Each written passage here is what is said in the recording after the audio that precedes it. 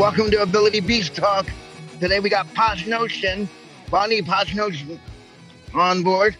So tell me about a little bit about yourself and what does positive affirmation mean to you and some of the struggles you've been through along your journey. Wow. So there's a lot. Let's see. I'm going to start. I had a fairly tumultuous childhood. Had some anxiety and depression fairly young. Okay. I had kids fairly young as well. My oldest at 21. And, wow. Yeah. And then I had my daughter at 23 or 24, 23 turning 24, something like that. And then shortly after, about a year after having her, I was in a car accident and told I wasn't allowed to work anymore. And so instead, I decided to go back to school. And I went back to school for accounting. So I did a 2-year degree and then worked in the field for 5 or 6 years, actually. And in 2011, I contracted a rare illness called Guillain-Barré syndrome, which initially left me paralyzed. And I was in the hospital for several weeks. It was like having a stroke. And it wrecked my life, which I actually now call that the first part of my healing journey. Okay. I tell people it should have been a wake-up call, but it really wasn't. I really spent the next 4 or 5 years kind of trying to go back to my old life, not realizing that I was not headed in the right direction. I wasn't really taking care of myself very well right before I got sick. I was managing a lot, not really asking for help. I was a single mom at the time, and it just a lot was going on, and I wasn't eating right. I was pumping a lot of caffeine, et cetera, right before this happened. And so I was ultimately diagnosed about 6 months later. They initially told me I was going to get better, and then they were like, "You're never going to get better." And I was ultimately diagnosed with fibromyalgia and rheumatoid arthritis and a whole bunch of other stuff, kind of one after the other over the years. And so yeah, I had 2 more kids. I had a son in 2013, and shortly him, I was diagnosed with the RA. And then I had another son in 2016. So I've got 4 kids now. Wow. 21, 19, 8, and 4. That's awesome. So got quite a spread there. Yeah. But as for your other question, you said, what does positive affirmation mean to me? Yes. So affirmations are one of those things where if it's a brand new concept to you, it's one of those kind of fake it till you make it kind of things in the beginning, right? Because some affirmations that you're using, you might not quite believe them yet. But in my experience, the more you use them and kind of reach for the feelings that those affirmations bring you, little by little, you start kind of convincing your mind that that they're true and they're attainable for you. My favorite, I guess it's not an affirmation. Maybe it is. It's more of a quote, but it's basically that you can't let life get in the way of living.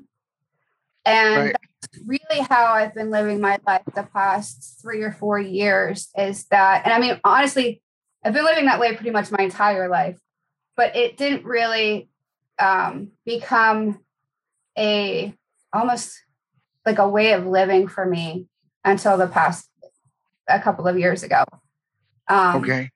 And really what that means to me is just that like life's going to happen. Things are going to happen, and it's up to us to perceive those as in a positive light as much as possible. And I know that a lot of times that's really difficult, especially like I was in the beginning stages of, being sick and the pain and the fatigue, and I still deal with that on a daily basis. But my mindset about the pain and the fatigue now is completely different. And that also helps alleviate it because I'm not so focused on it. I'm focusing on other things. The pain really doesn't have a chance to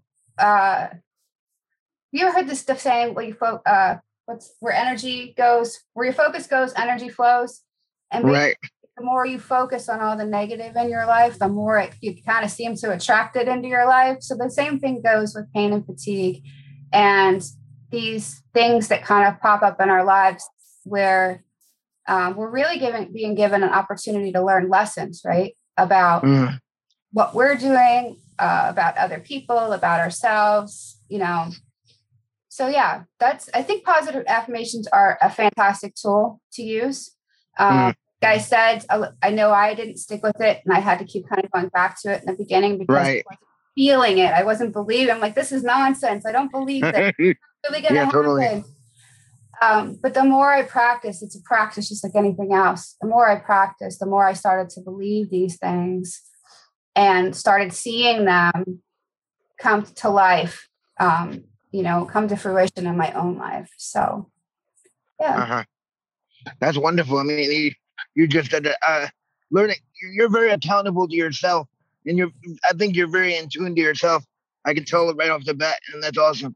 And you're learning more and more about yourself as long as your journey progresses.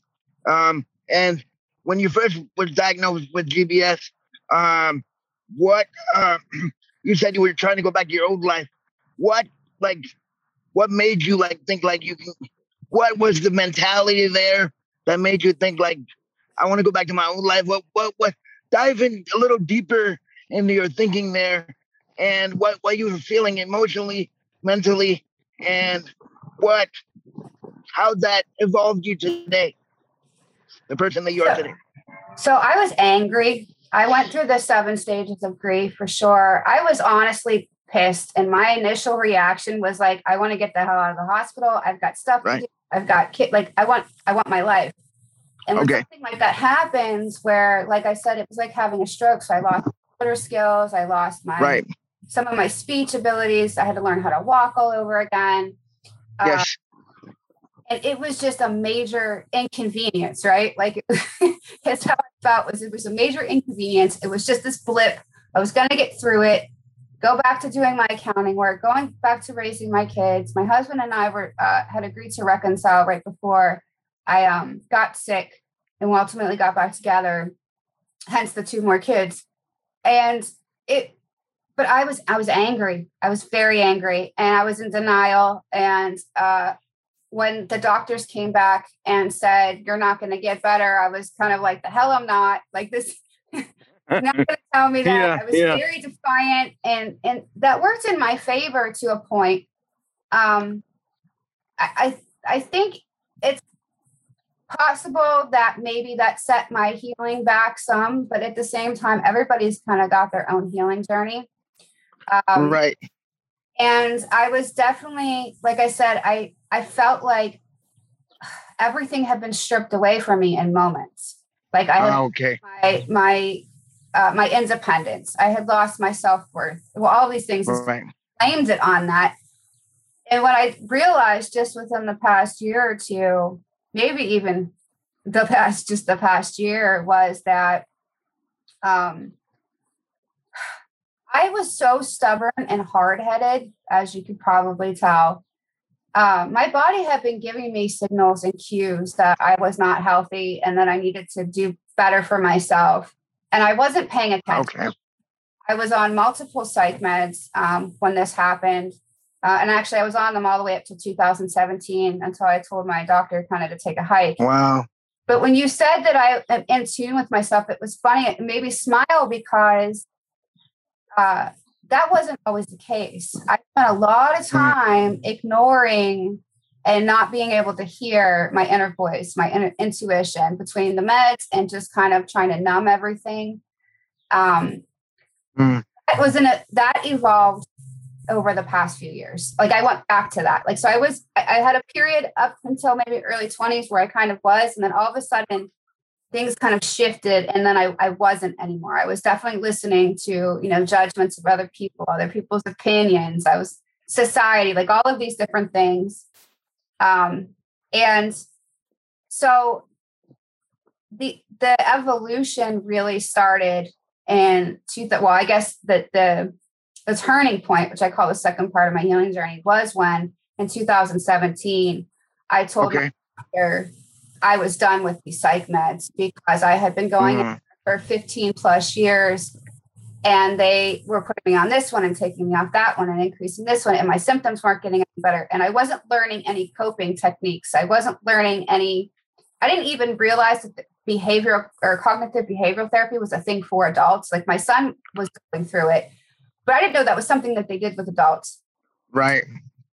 And I finally, he told me one day that I came in and said, look, I'm having really strong anger and rage. And I was like, and anxiety, same kind of thing every few months. And he said, oh, well, it could be this one med that you've been taking for 15 years. And I was like, you know what? I'm done. I was like, there's got to be a better way. And I said, I don't even know what I'm like without medication. I want to try to get a baseline and figure out a better way to manage this. And that was really when I kind of took my power back and started this new evolution of learning learning what I like. These were all things that I didn't know about myself. I didn't know who I was as a person because I had been on, basically mind altering drugs for so long. And I'm not saying I know the meds have their place, and I'm not telling anybody don't take them or trying to scare you. But the main thing you need to keep in mind when you take something like this is that you've got to also put the work in. It's not, it's like a Band-Aid. It's not going to heal you. Yeah. It just covers things up and helps you kind of cope better while you're learning how to manage your symptoms and hopefully, overcome them. So yeah, that, like I said, the evolution really kind of, I feel like started, I guess it's all an evolution, right? It's all part of the journey. Right. Yeah.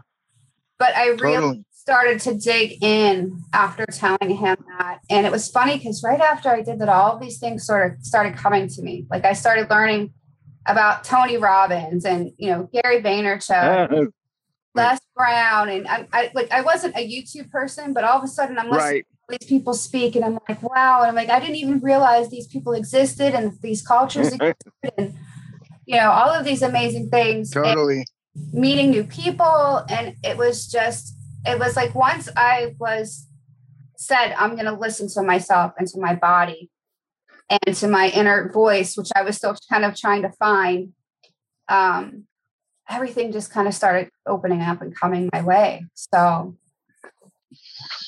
that's awesome. It took you to get off those meds and really realize who you were and take a step back and really, really evaluate and do some deep soul searching to figure out who Bonnie was. And I think I think you took a very courage move right there. It takes a lot of courage to get off your meds and say, I'm going to take a risk. I don't know how it's going to turn out, but I'm going to take a risk.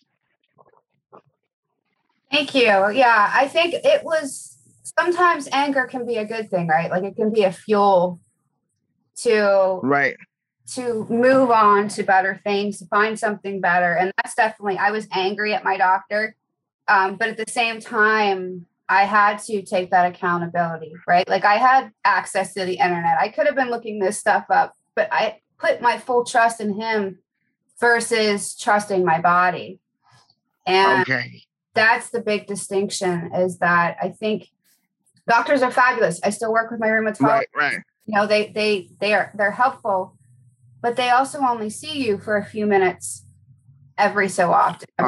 3 months, 6 months, 1 year. They don't know your body. They know medicine, but they don't know your body. Right. There's been so many times where I've been hospitalized for my asthma, and like a year and a half ago, 2 years ago, I was like dealing with a really bad hair influenza and asthma together, and the doctor in the ER told me maybe this is your new baseline, your new baseline. And I was like, you don't know what my baseline is. You don't know what my you don't know me. So I totally agree with you there. And it's frustrating. I mean, the one mission I'm on right now is to help women, well, anybody, but mostly women that are, newly diagnosed or have just gone through some kind of trauma and really feel kind of stuck. Right. Because unfortunately, the doctors, most doctors anyways, the ones that I've encountered, don't give you a necessarily great prognosis. They're basically like, this is how it is. This is degenerative. Like, I was never once told that I could cure myself of depression or bipolar disorder or anxiety. Like, that wasn't even on the table. And I fully believed that that was something I was going to have to live with for the rest of my life. Wow. And I still have, I still struggle with anxiety here and there, but because I've given myself the chance to learn how to manage it and how to reverse it,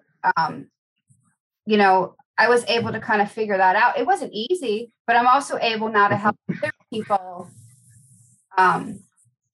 work through these things and use practical, tips and techniques, and do some soul searching of their own and get in touch with their own intuition and kind of start listening to it again. Because a lot of anxiety comes from these unrealistic expectations that we put on ourselves. Oh, totally. A fear of not measuring up in some way. So it's a lot of imposter syndrome, self-doubt, lack of confidence. Yeah. It's that's what I'm working on now as I'm coaching. I have a few women that I coach, and I kind of help them work through those things, but from what I've learned. So.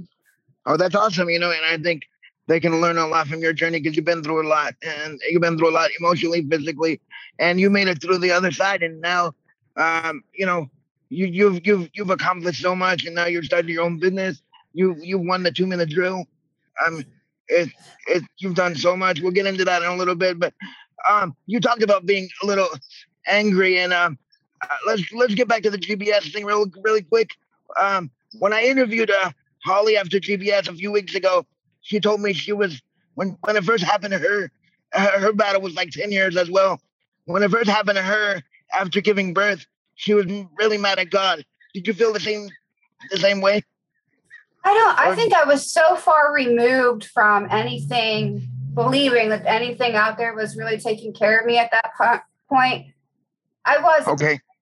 But like I said, I went through the 7 stages of grief. I mean, I spent several months having to climb up my stairs to use the bathroom because I couldn't walk properly.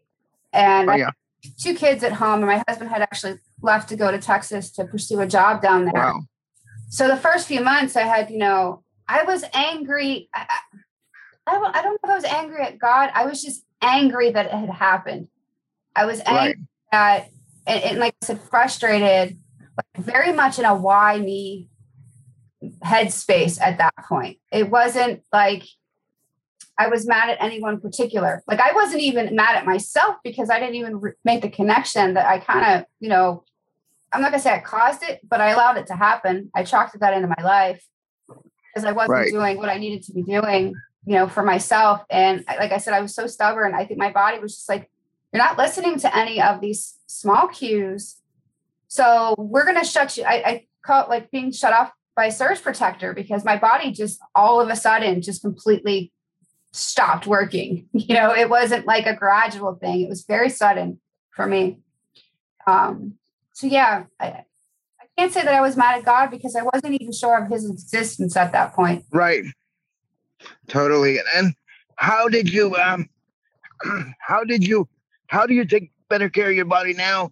Do you go to the gym? Do you, I know you said you're coaching some clients, you're not taking the meds anymore, but how do you take better care of your body now? Do you go to the gym? Do you run? Do you exercise? That's a really great question. So I started with nutrition. Well, I actually started with yoga. I've been doing yoga off and on for a few years now, 3 or 4 years.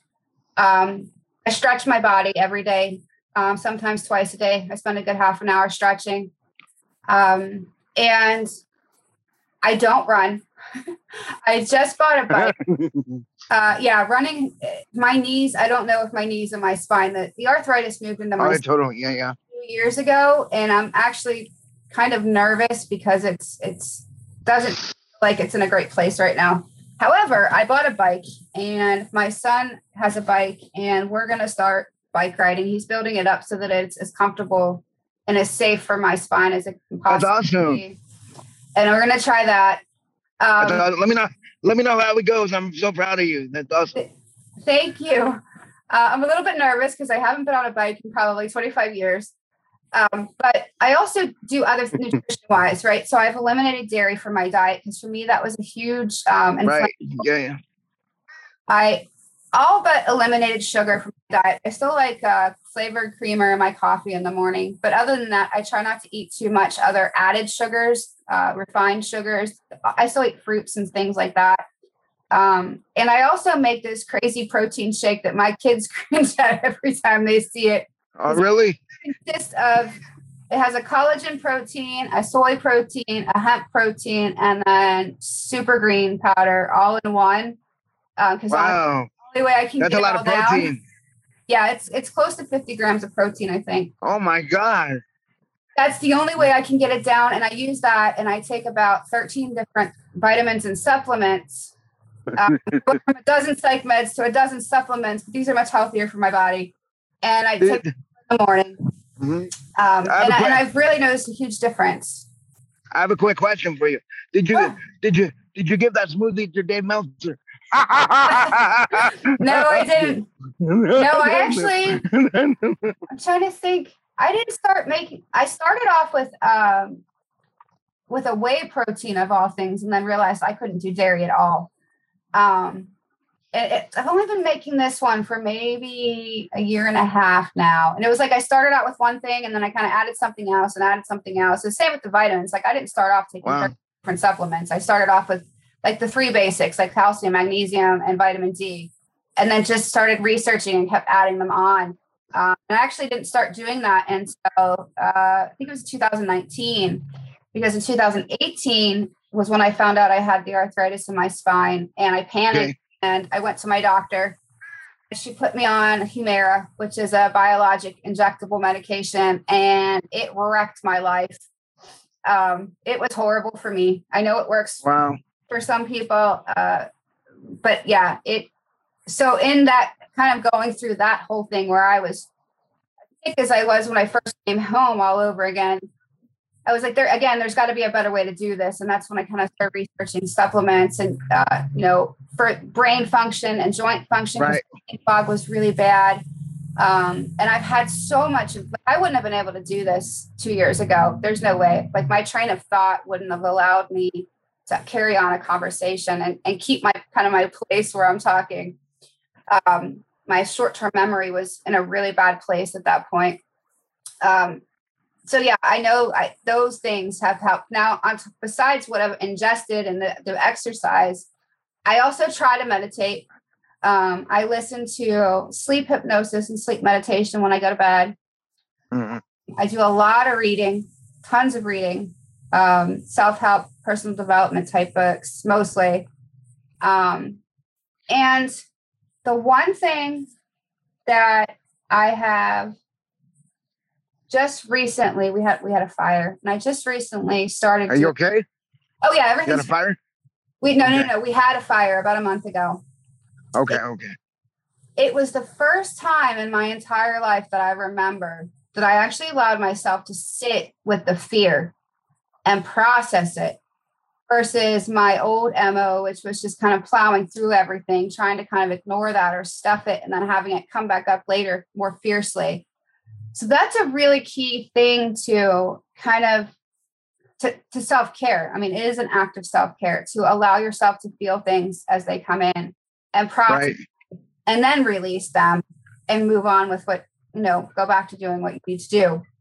And a lot of us kind of taught that you to suppress and to ignore and, to medicate, to do all of these things so we don't feel, right?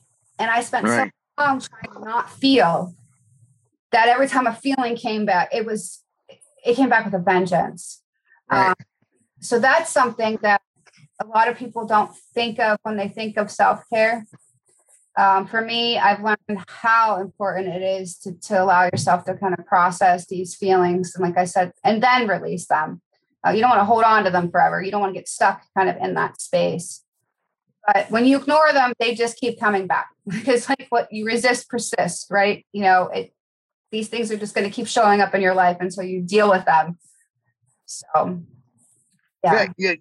So do you meditate like 30 minutes a day, or do you No. I'm so bad. Well, I do the sleep meditations, but I'm learning how to meditate. I can sit and be quiet. But I just, for some reason, I'm still learning how to, I guess, listen. Like I'm learning how to, a lot of people ask a question and they meditate and they kind of get their answers at some point. And I haven't gotten that part down. So I guess I'm attempting to meditate probably 15 minutes a day. It just doesn't feel like real meditation yet. And I guess, yeah. But for me, I'm still kind of waiting for this, I don't know, something that happened. So right. It's a practice too, right? It's something you have to learn how to do. Oh, yeah. So. Oh yeah, totally. It takes time. You got to get it down, Right. I have a quick question about your energy levels after you take your vitamins, as opposed to when you first started taking your vitamins, or even before. How has your energy changed? I think you touched on a little bit, but if you could dive a little deeper on how it has affected you and how you noticed it, like in the moment. So I think there's definitely a difference. Now I'm not running around like Speedy Gonzalez, and I still need to like motivate myself to do certain things.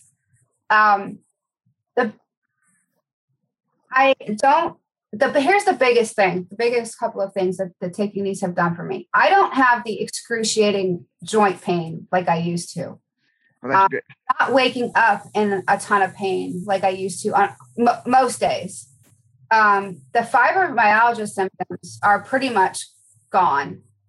And I'm not wow. flaring. So I don't know if people would know what a flare is, but it's an increase of symptoms. And the flare can last anywhere from a couple of hours to several months. And I used to have a flare regularly.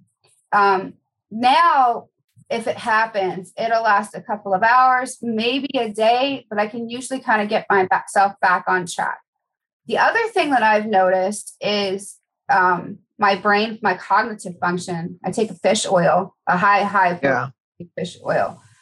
My thinking is clearer. My speech is clearer. My ability to process is clearer.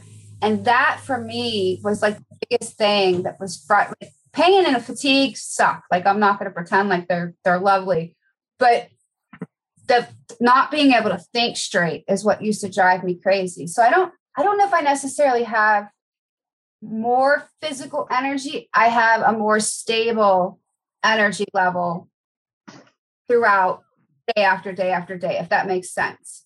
That's awesome. Yeah. I'm not being dragged down to this horrible like flare level every few days or every couple of weeks anymore. So you found your baseline. Yeah.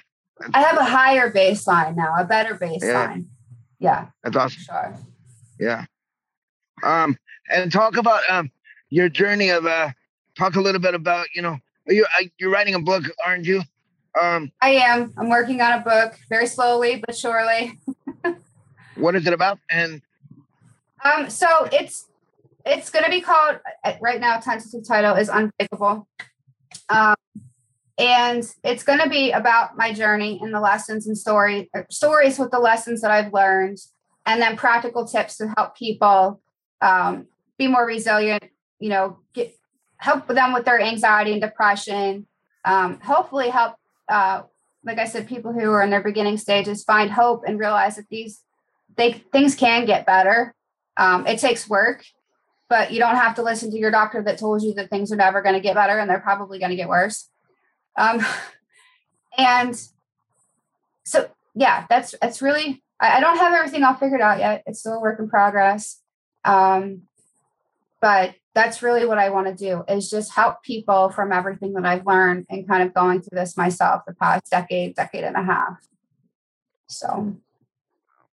And talk a little bit about winning the 2-minute drill, David Meltzer's game show back in 2020. That's an interesting story. So back in 2020, when everything shut down, I decided to learn how to sew. I was making T-shirts, branded apparel for companies and organizations. That's kind of what Posh Notions is or was. Okay. And then all of a sudden there was no demand for that. And I had 3 people come and ask me to make custom masks. And originally I said no, because I did not know how to sew. But when the third person asked me, I was like, I got to at least give this a shot. I believe in the law of 3. Let's see what happens. And from that, I ended up making masks, and I launched an Etsy shop.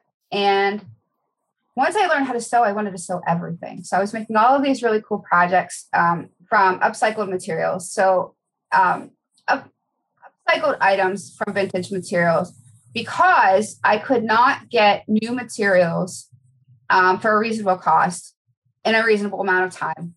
I was using a lot of vintage stuff and turning it into new things. And I really love this idea. So sometime later in August, I decided I wanted to build an upcycling company.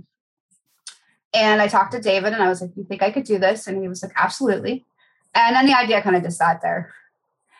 And over the next couple of months, David was running 2 Minute Drill, which is a pitch competition on YouTube, maybe on Instagram, but he was doing it live.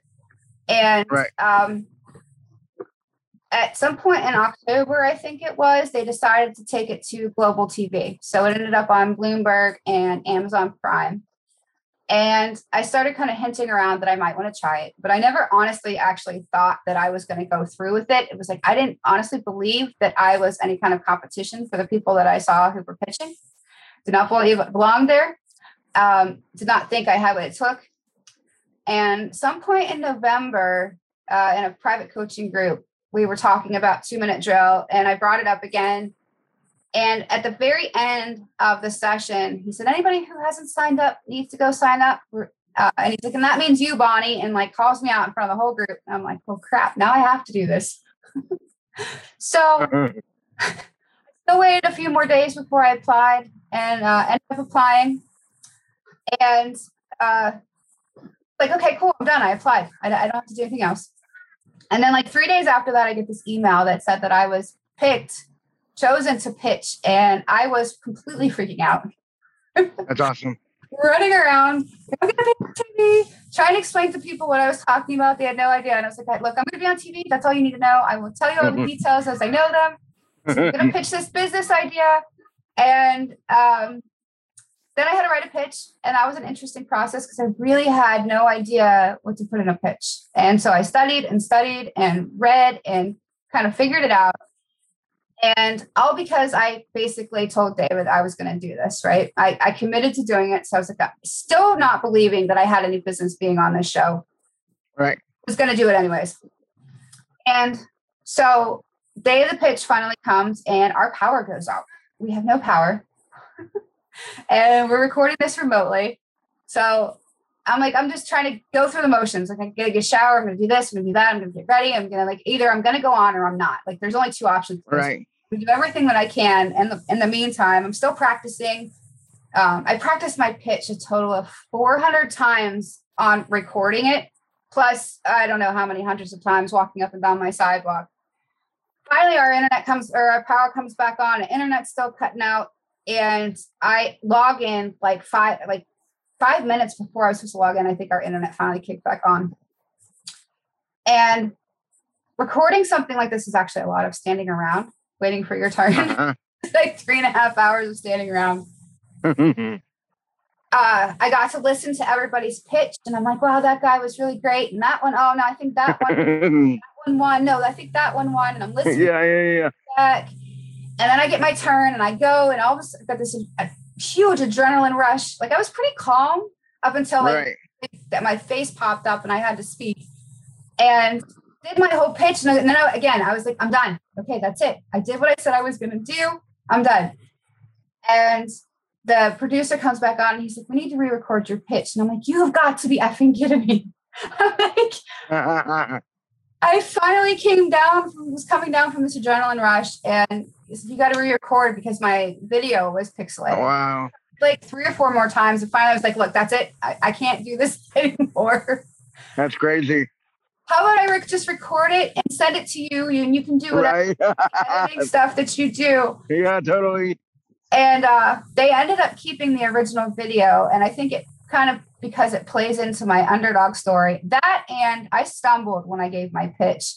and it was not stumbling when I was kind of redoing it. So I guess maybe the audio and video wasn't going to match up. I don't know. I'm not an editor, but so yeah. So I was number 5, and there was a couple after me, and I listened to their pitch, and all of a sudden it kind of dawns on me that I was the only contestant on my episode that didn't get any negative feedback or constructive criticism. Right. I'm like, wait a minute, I might have done this, and I was recording it on my phone for my own copy, just so I had like the whole kind of part, the whole thing for me to watch back later. And I was like, I think I won. I effing won. I got this.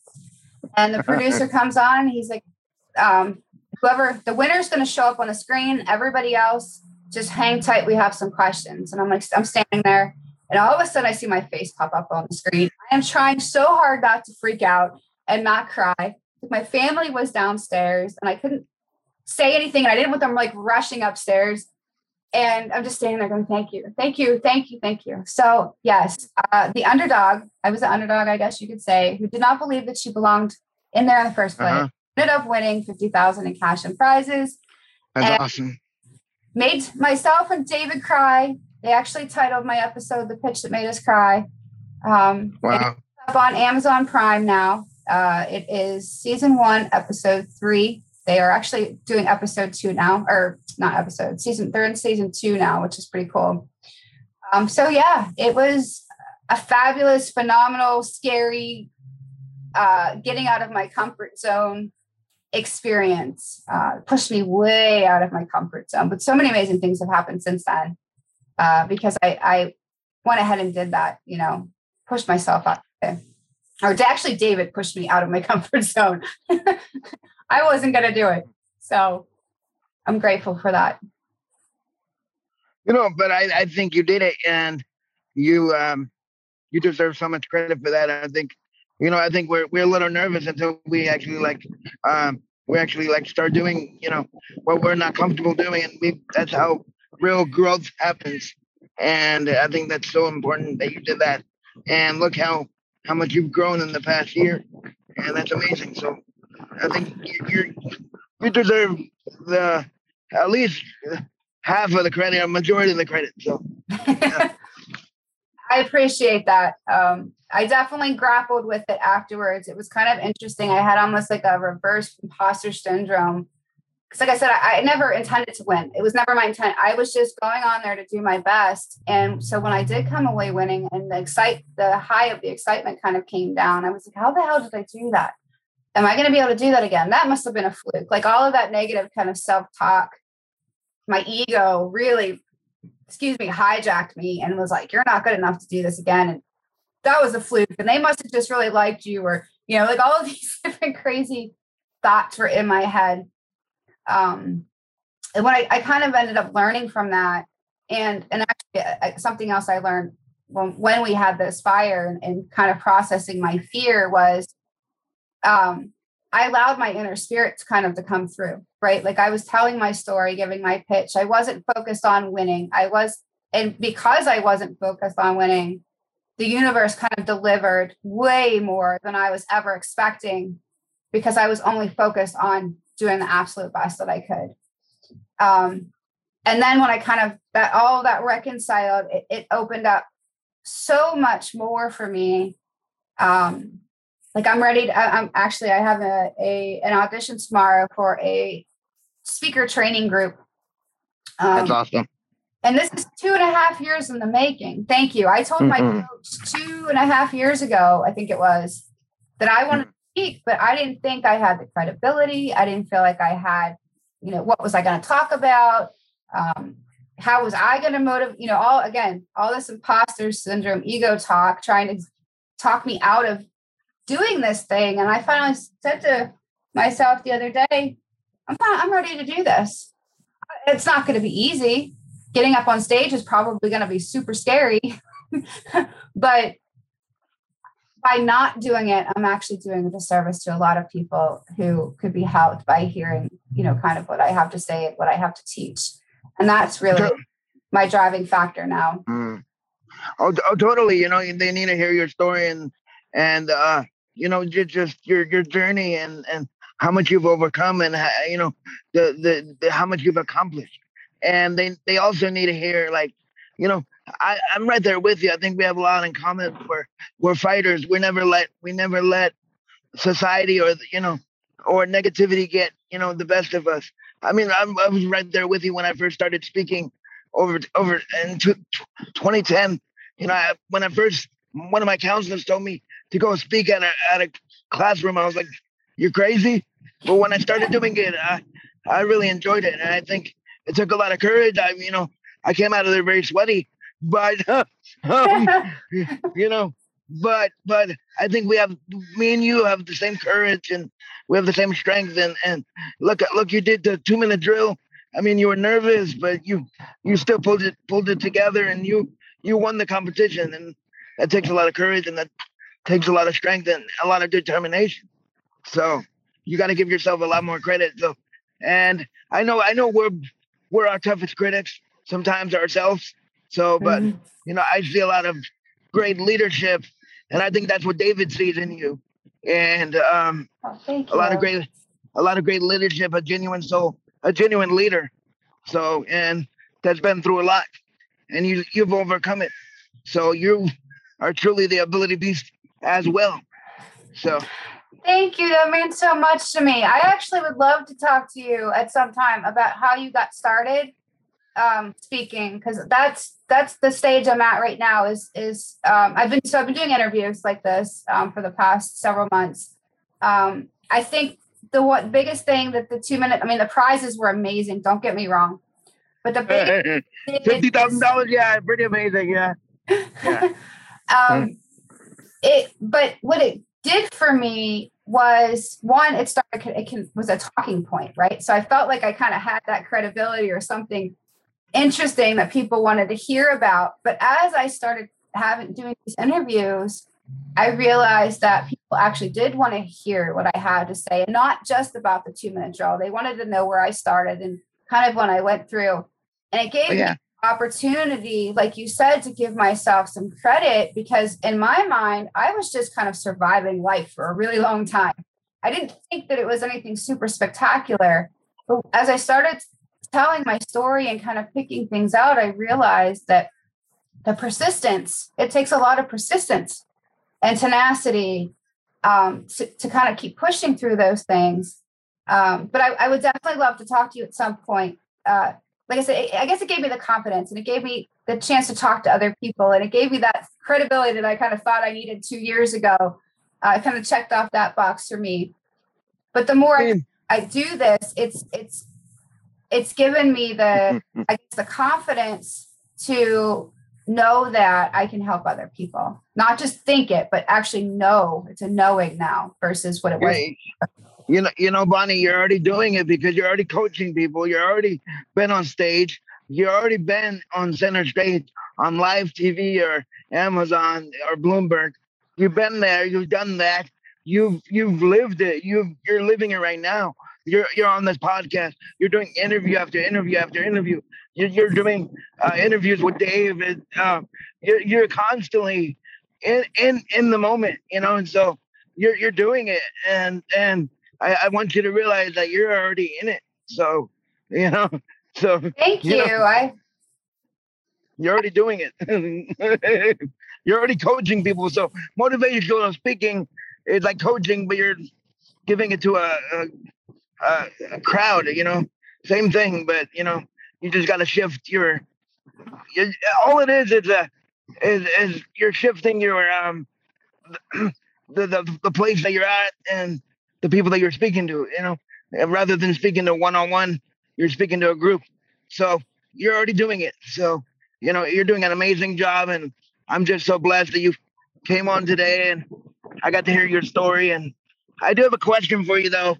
Where do you see yourself 10 years from now? And if you could go back to give yourself one piece of advice, what would it be 10 years ago? Oh boy.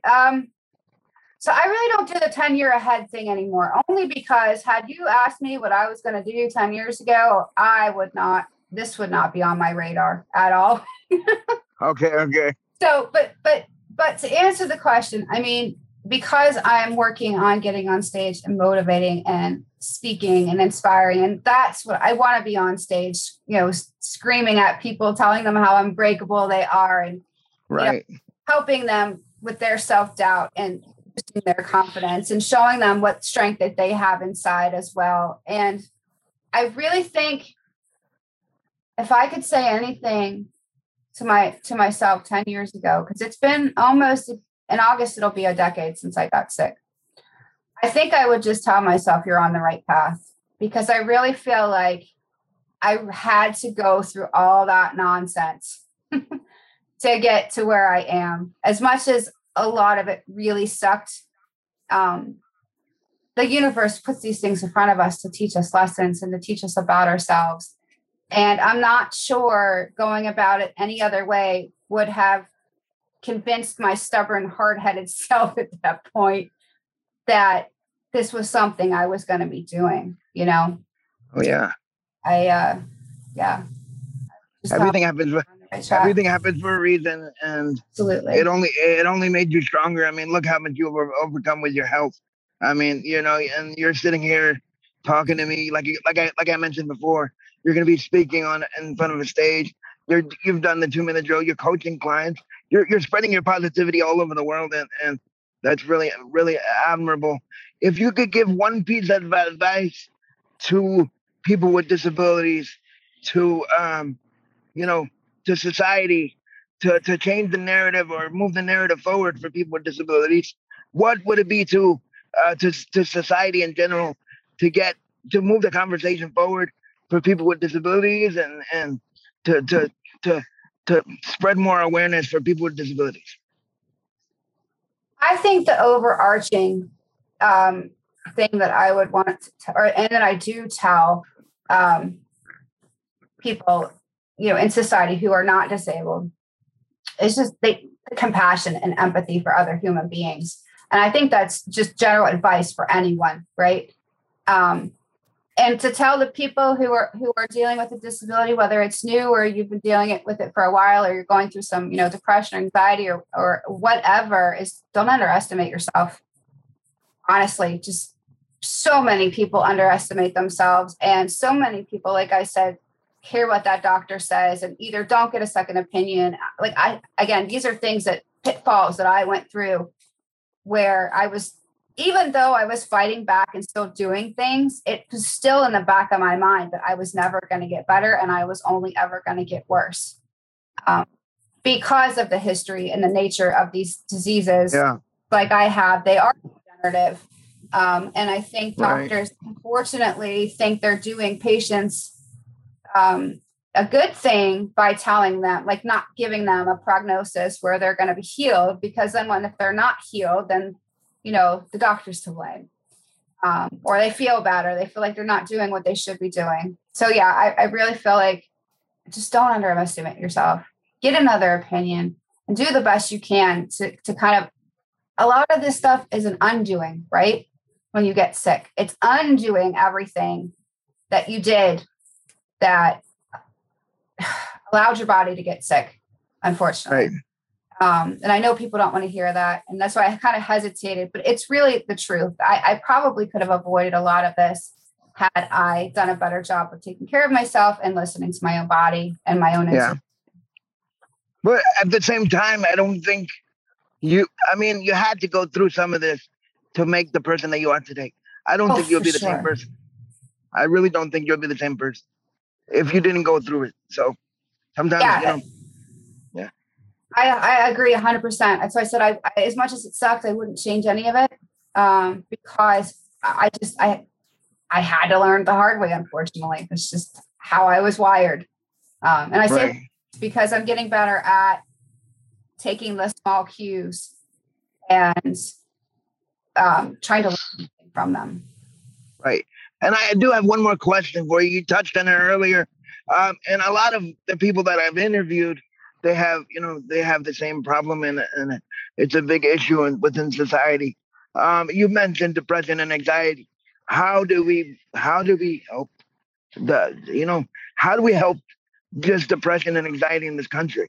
Because it seems like You know, 3 out of 4 people have it. Yeah, I think it boils down a lot to expectations, right? And accountability.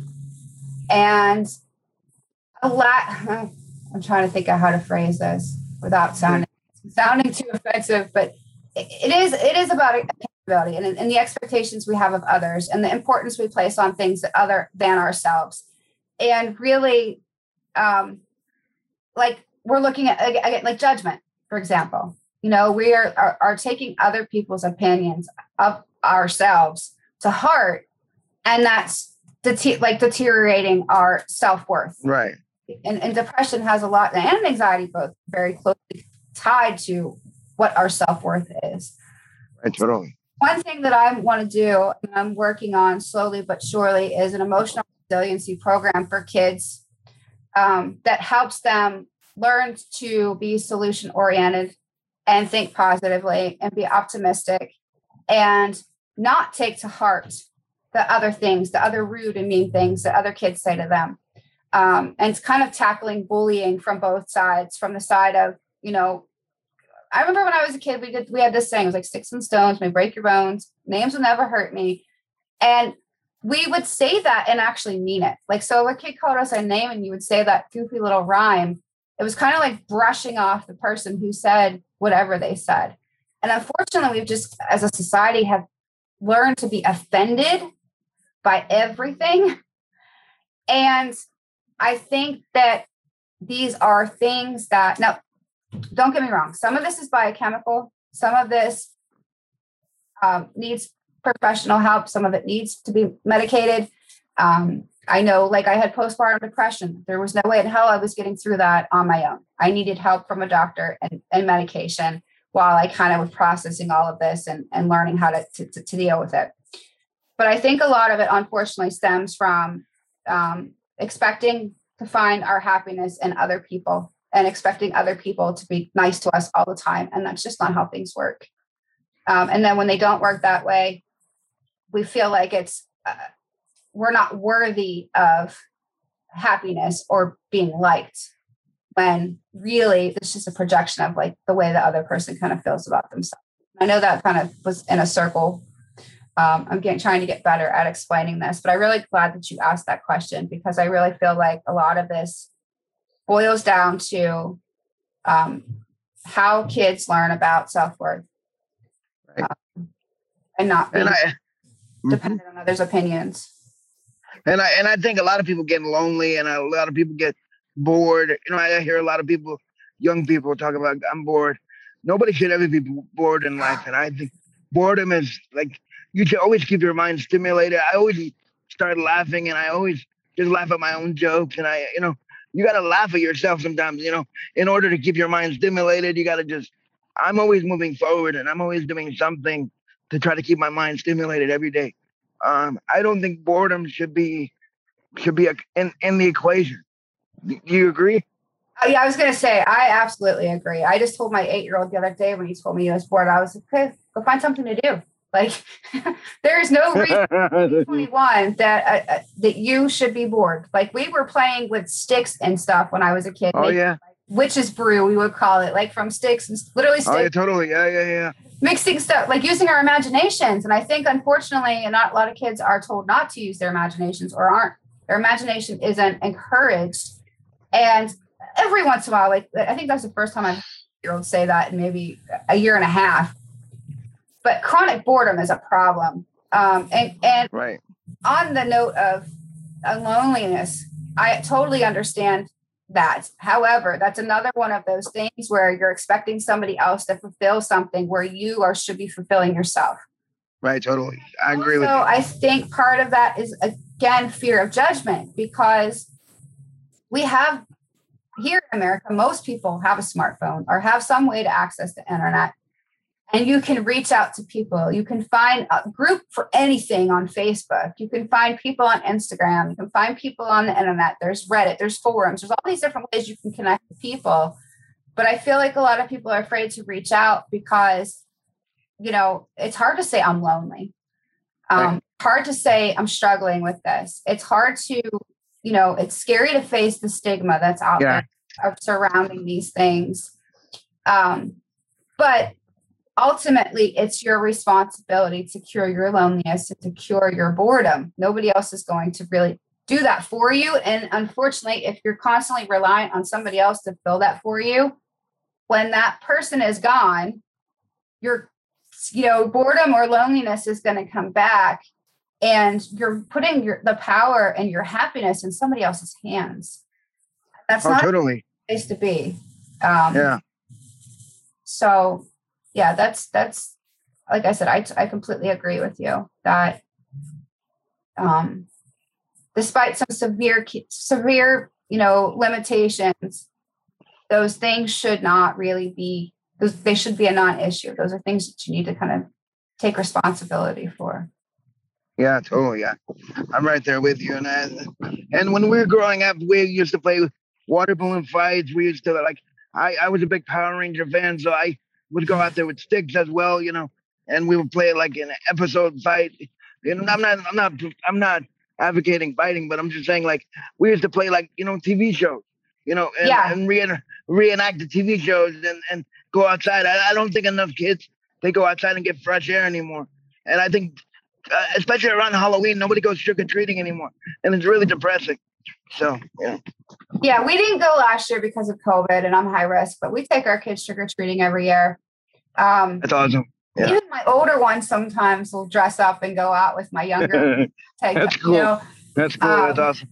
But yeah, the whole notion of daydreaming and imagination, unfortunately, I know a lot of that stuff is kind of kicked out of us metaphorically in school, elementary school. Stop daydreaming, pay attention, do your work, totally, yeah. Some of it's kind of now we're coming like back kind of full circle. At least in my kids' elementary school, I'm noticing that they really promote imagination and creative thinking and creative problem solving, whereas it wasn't like that for a long time. But yeah, I agree. Unfortunately, and like I said, it's hard to say and it's hard to hear. A lot of the stuff we kind of bring on ourselves, and it's our job, it's our responsibility to ourselves to take care of them in whatever way. I have one person in my life that's constantly telling me she's bored, and I'm like, you've been home for a year and a half, and this is a right that's older than me and that knows better. And I'm like, look, I have hundreds of books. I'll send you some books. I don't want to. Well, it's not. Then don't complain to me that you're a full grown woman. You have the day to go find something to do. Totally, yeah. And it's like you just don't really. The boredom apparently isn't bothering you enough to go do something about it. Right. Yeah. I help you. Sorry. I do have one more question for you, if you don't mind. What motivates you in the mornings? Motivates me in the mornings. Every day. What motivates you every day?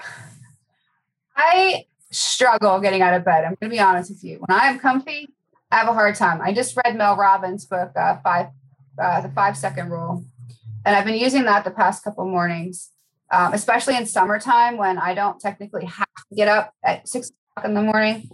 I do struggle. But then I kind of lay there and I start thinking about what it is I want to do. And now that I'm kind of moving away, like I still love my t-shirt business and everything, still working on that. I'm still accepting clients.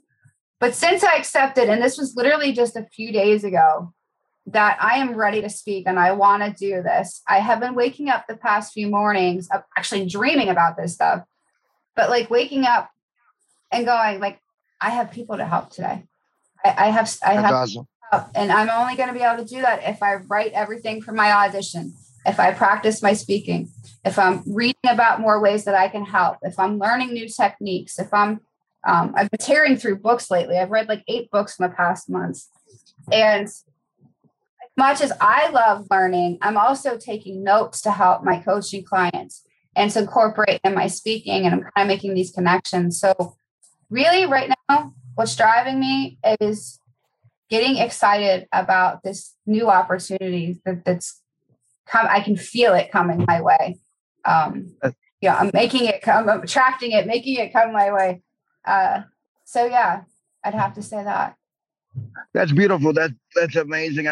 I'm so proud of you, and like, make sure you keep in touch, keep me updated, and I always got your back. And thanks for having mine, and I appreciate your genuine friendship, and I'm here for you every step of the way, and that's what life's all about. We got to stick together and keep genuine people in our lives, moving us forward and encouraging us, because I think a lot of people don't. There's not too many like people encouraging each other anymore the way they should be. So, we got to look out for each other. Yeah, I agree. And thank you so much. And I'll definitely be reaching out to you because, like I said, you said I'm doing it, but I'd like to know how you got started on stage. I'm curious how you made that leap. Totally. Yeah, for sure. So I'm definitely going to email you about that. Most definitely. And do you live in Orange County? Where do you stay at? Oh no, I'm in Pittsburgh, Pennsylvania. Oh, how's the weather over there? It's actually fairly nice today. We've had a lot of rain lately because of I guess the hurricanes that are kind of going up the coast right now. But other than that, it's been really nice. So that's great. Everybody I talk to, every time I talk to somebody in California, I'm like, I want to move out west. Years. Not to Cali because my husband doesn't want to move to Cali, but probably like Nevada, Utah area, hot and dry. I feel you. I was born in New York, so I totally feel you. Okay. I miss New York. One day I'll probably move back out there. But let me ask you one more question before I let you go. And then once we stop the show, I do have one more question for you after that as well. And then I'll let you go. Was this almost as good as Dave Meltzer? The playbook? Oh man, I actually I haven't been. It's funny you said. You haven't been on the playbook. I have not, but now I feel like because you said it, someday I'll get my shot. Yes. We'll make sure we get you on the playbook.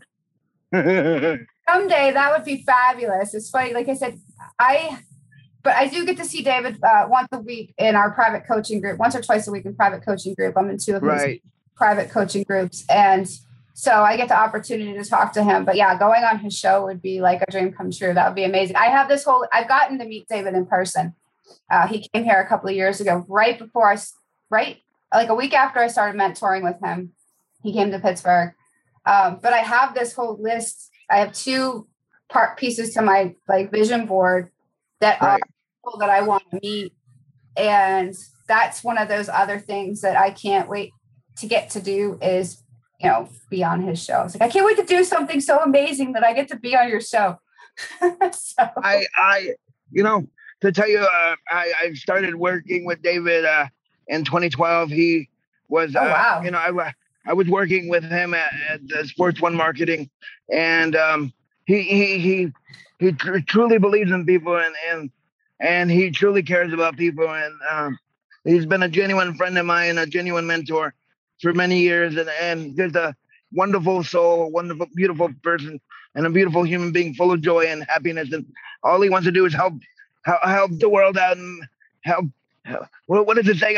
Help a lot of people make a lot of money, have a lot of fun, and that's true. But I think helping a lot of people for him is number one. So the rest of the stuff is fine, but I think helping a lot of people is what drives him every day, and it's such a blessing to have him as a friend and a mentor. So I'm so happy you got to win his show and you earned it, and it was an amazing experience. I'm just so happy that he's your mentor now, and that's an amazing feeling for you. That's beautiful. So I'm so happy for you. So thank you so much. He is so amazing. I remember when he came here to Pittsburgh, I think I had talked to him once prior to that. Either I talked to him right before or we had our first session right after. But I sat through this. It was a university something, but he was having a meetup afterwards. And I'm sitting there with my 2-year-old in the stroller waiting while he's talking. And I literally had no idea half the stuff he was talking about because it was mostly business questions. You've got all these guys in suits and I'm here in a t-shirt and a pair of yoga pants. And so he's done speaking and everything. And I walk over with my 2-year-old and I'm like, can I give you a hug? I was like, I just need to feel your energy. I was so excited to be there. I was like ready to burst because he just beams like this amazing, like contagious, joyous energy. And I was like, I just want to hug you. And I'm like, I probably sound like a creeper, but he was like, give me a hug.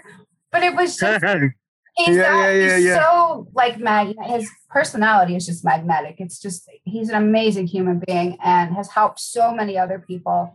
And I love watching where he's been, gone just in the past 2 years since I've known him. He's been on an amazing journey himself. And like you said, he's helping the rest of us too, so that we can also help more people. Because his big mission is to empower 1 billion people to be happy.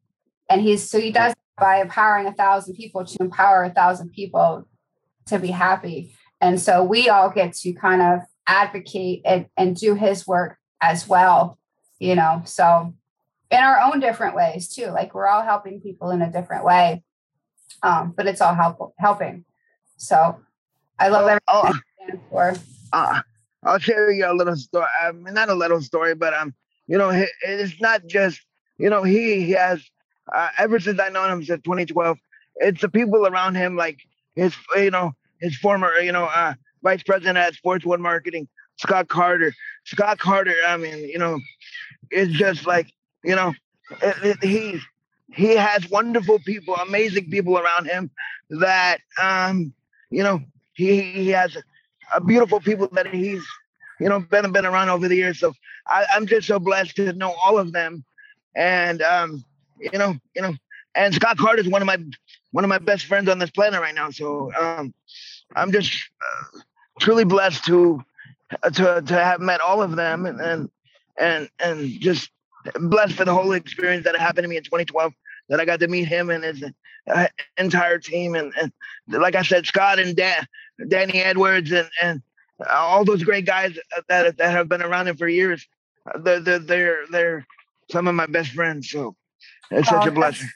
That's so great to hear. I'm so happy for you. Yeah.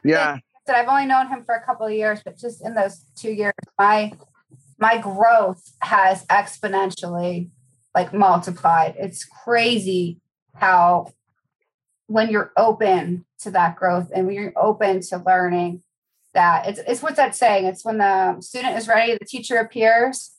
And David he poured into me so much and really helped me get out of, like I said, I took that Humira and my life was just wrecked when I met David. I was in a mess and I was still trying to kind of do all of these things. And he pointed out that I was not going to be able to do all the things I wanted to do if I didn't get healthy, at least as healthy as I could be. If I wasn't focusing on my health, I was not going to be able to help everybody else, at least not for very long. And I was like, that wasn't the advice I was looking for, but it was definitely the advice that I needed. And I think that's the one thing I love most about David is he meets people where they are and he knows what to say to help you get to the next level, right? To get to that thing. I was like, I've asked him some questions and sometimes I'm like kind of trying to figure stuff out. And I'm like, that's why he answered me that way. Because he wanted to figure it out on my own, that kind of thing. Figure this part out for myself kind of thing. So yeah, he's an amazing human being and an amazing soul, like you said. I'm definitely very grateful to have him in my life as well. Yeah, he's an amazing man. I just want to thank you again.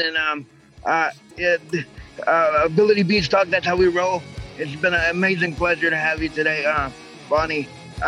Please come back again soon. And thank you so much. Ability Beats Talk, that's how we roll. Thank you, everyone. Thank you so much. Bye-bye. Thank you. Have a good one. Thank you for tuning into Ability Beats Talk. Please remember to subscribe and follow the podcast, looking out for future episodes and amazing content as we change the world by powering through our struggles with positive affirmation. Ability Beats Talk is available on Apple, Spotify, Breaker, Pocket Cast, and Radio Public. As always, Ability Beats Talk is powered by Ability on the Move, a nonprofit organization in Orange County, California, helping the disabled community with grants and scholarships. Please visit abilityonthemove.org to learn more about the Ability on the Move and who we are helping. Thank you for listening to Ability Beats Talk.